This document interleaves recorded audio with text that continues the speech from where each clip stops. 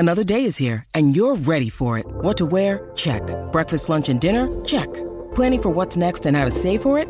That's where Bank of America can help. For your financial to-dos, Bank of America has experts ready to help get you closer to your goals. Get started at one of our local financial centers or 24/7 in our mobile banking app. Find a location near you at bankofamerica.com/talktous. What would you like the power to do? Mobile banking requires downloading the app and is only available for select devices. Message and data rates may apply. Bank of America N.A., member FDIC. When you need mealtime inspiration, it's worth shopping Kroger, where you'll find over 30,000 mouth-watering choices that excite your inner foodie. And no matter what tasty choice you make, you'll enjoy our everyday low prices, plus extra ways to save, like digital coupons worth over $600 each week. You can also save up to $1 off per gallon at the pump with fuel points. More savings and more inspiring flavors make shopping Kroger worth it every time. Kroger, fresh for everyone. Fuel restrictions apply. It's a Minimalist Monday edition of Optimal Living Daily, episode 1683, Changes in the Rear View, and Struggling with Choices, both by Joshua Fields Millburn of theminimalist.com. And I'm Justin Malik, the guy that reads to you every single day of the year, including weekends and holidays, to help you live a more meaningful and positive life. 2 posts today, both from Josh of The Minimalist, so let's get right to them as we optimize your life. Changes in the Rear View by Joshua Fields Millburn of theminimalist.com. I spoke with a man in dire straits recently. This man, let's call him John, laid before me many of his problems: a crumbling marriage, massive debt, low income, an unhealthy lifestyle. John was unhappy, depressed, and frustrated with where he was in life, so he asked me for my advice. He wanted to know how I had changed so many things in such a short period of time. I explained to John that I didn't have any advice for him. I told him he knew his situation better than I ever could, and he likely knew what to do. Then I asked what advice he'd give himself if he were in my shoes.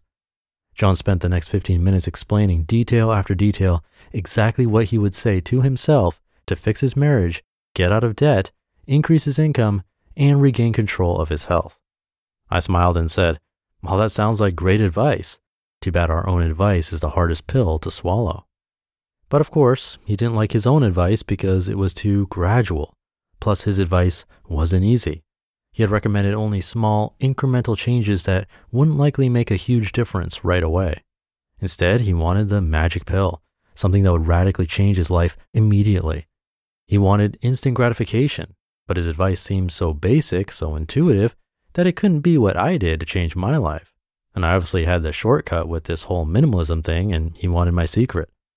I told John that while I had no advice for him, I could tell him how I changed my life, and he could see whether any of those changes were applicable to his situation, and if they were, he could use my life as recipe, tweezing out the relevant ingredients to apply them to his own recipe for living. Then for the next 15 minutes, I simply echoed his advice back to him, changing a few details to make them fit my life. You see, I didn't have a magic strategy either. It took me 2 long years to change my life, one small change at a time. 2 years ago, I was also unhappy, in debt, out of shape, and stuck.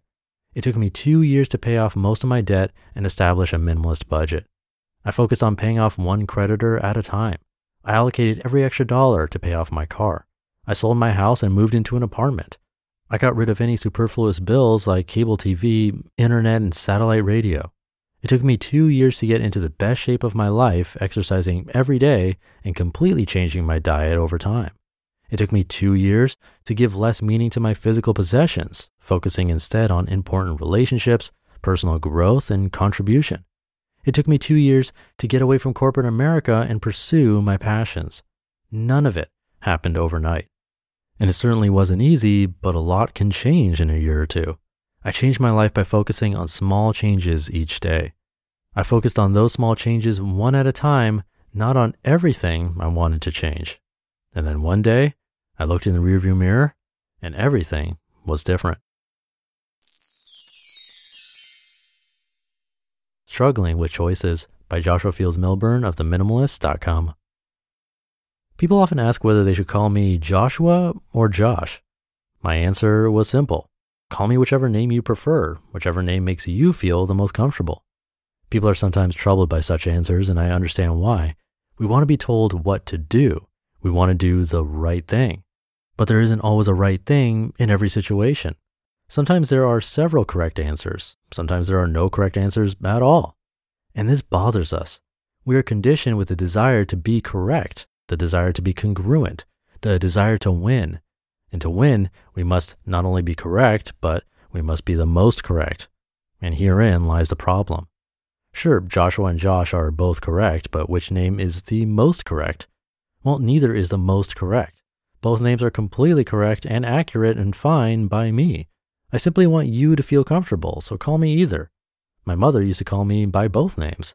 I use both names in writing and in person. Most of my high school friends used to call me Milburn or Millie. Some still do. And you can call me what you want, just don't call me Collect. The truth is that many things in our lives have dozens of correct answers. And we can pick the correct answer that suits us best. Sometimes we don't know if our choice is the right choice until after we make it. And sometimes we never know. Often, the most important part is that we make a choice and stick to it. Once we choose, then we live with our decision. If it was the right choice, then we learn a lesson. And if it was a wrong choice, then we learn a lesson. Either way, we grow and life goes on. You just listened to the posts titled Changes in the Rear View and Struggling with Choices, both by Joshua Fields Milburn of theminimalist.com. Or Josh Fields Milburn of theminimalist.com, or just Josh. That's what I call him. But that should do it for today. Hope you're having a great start to your week, and I'll be back tomorrow as usual, where your optimal life awaits.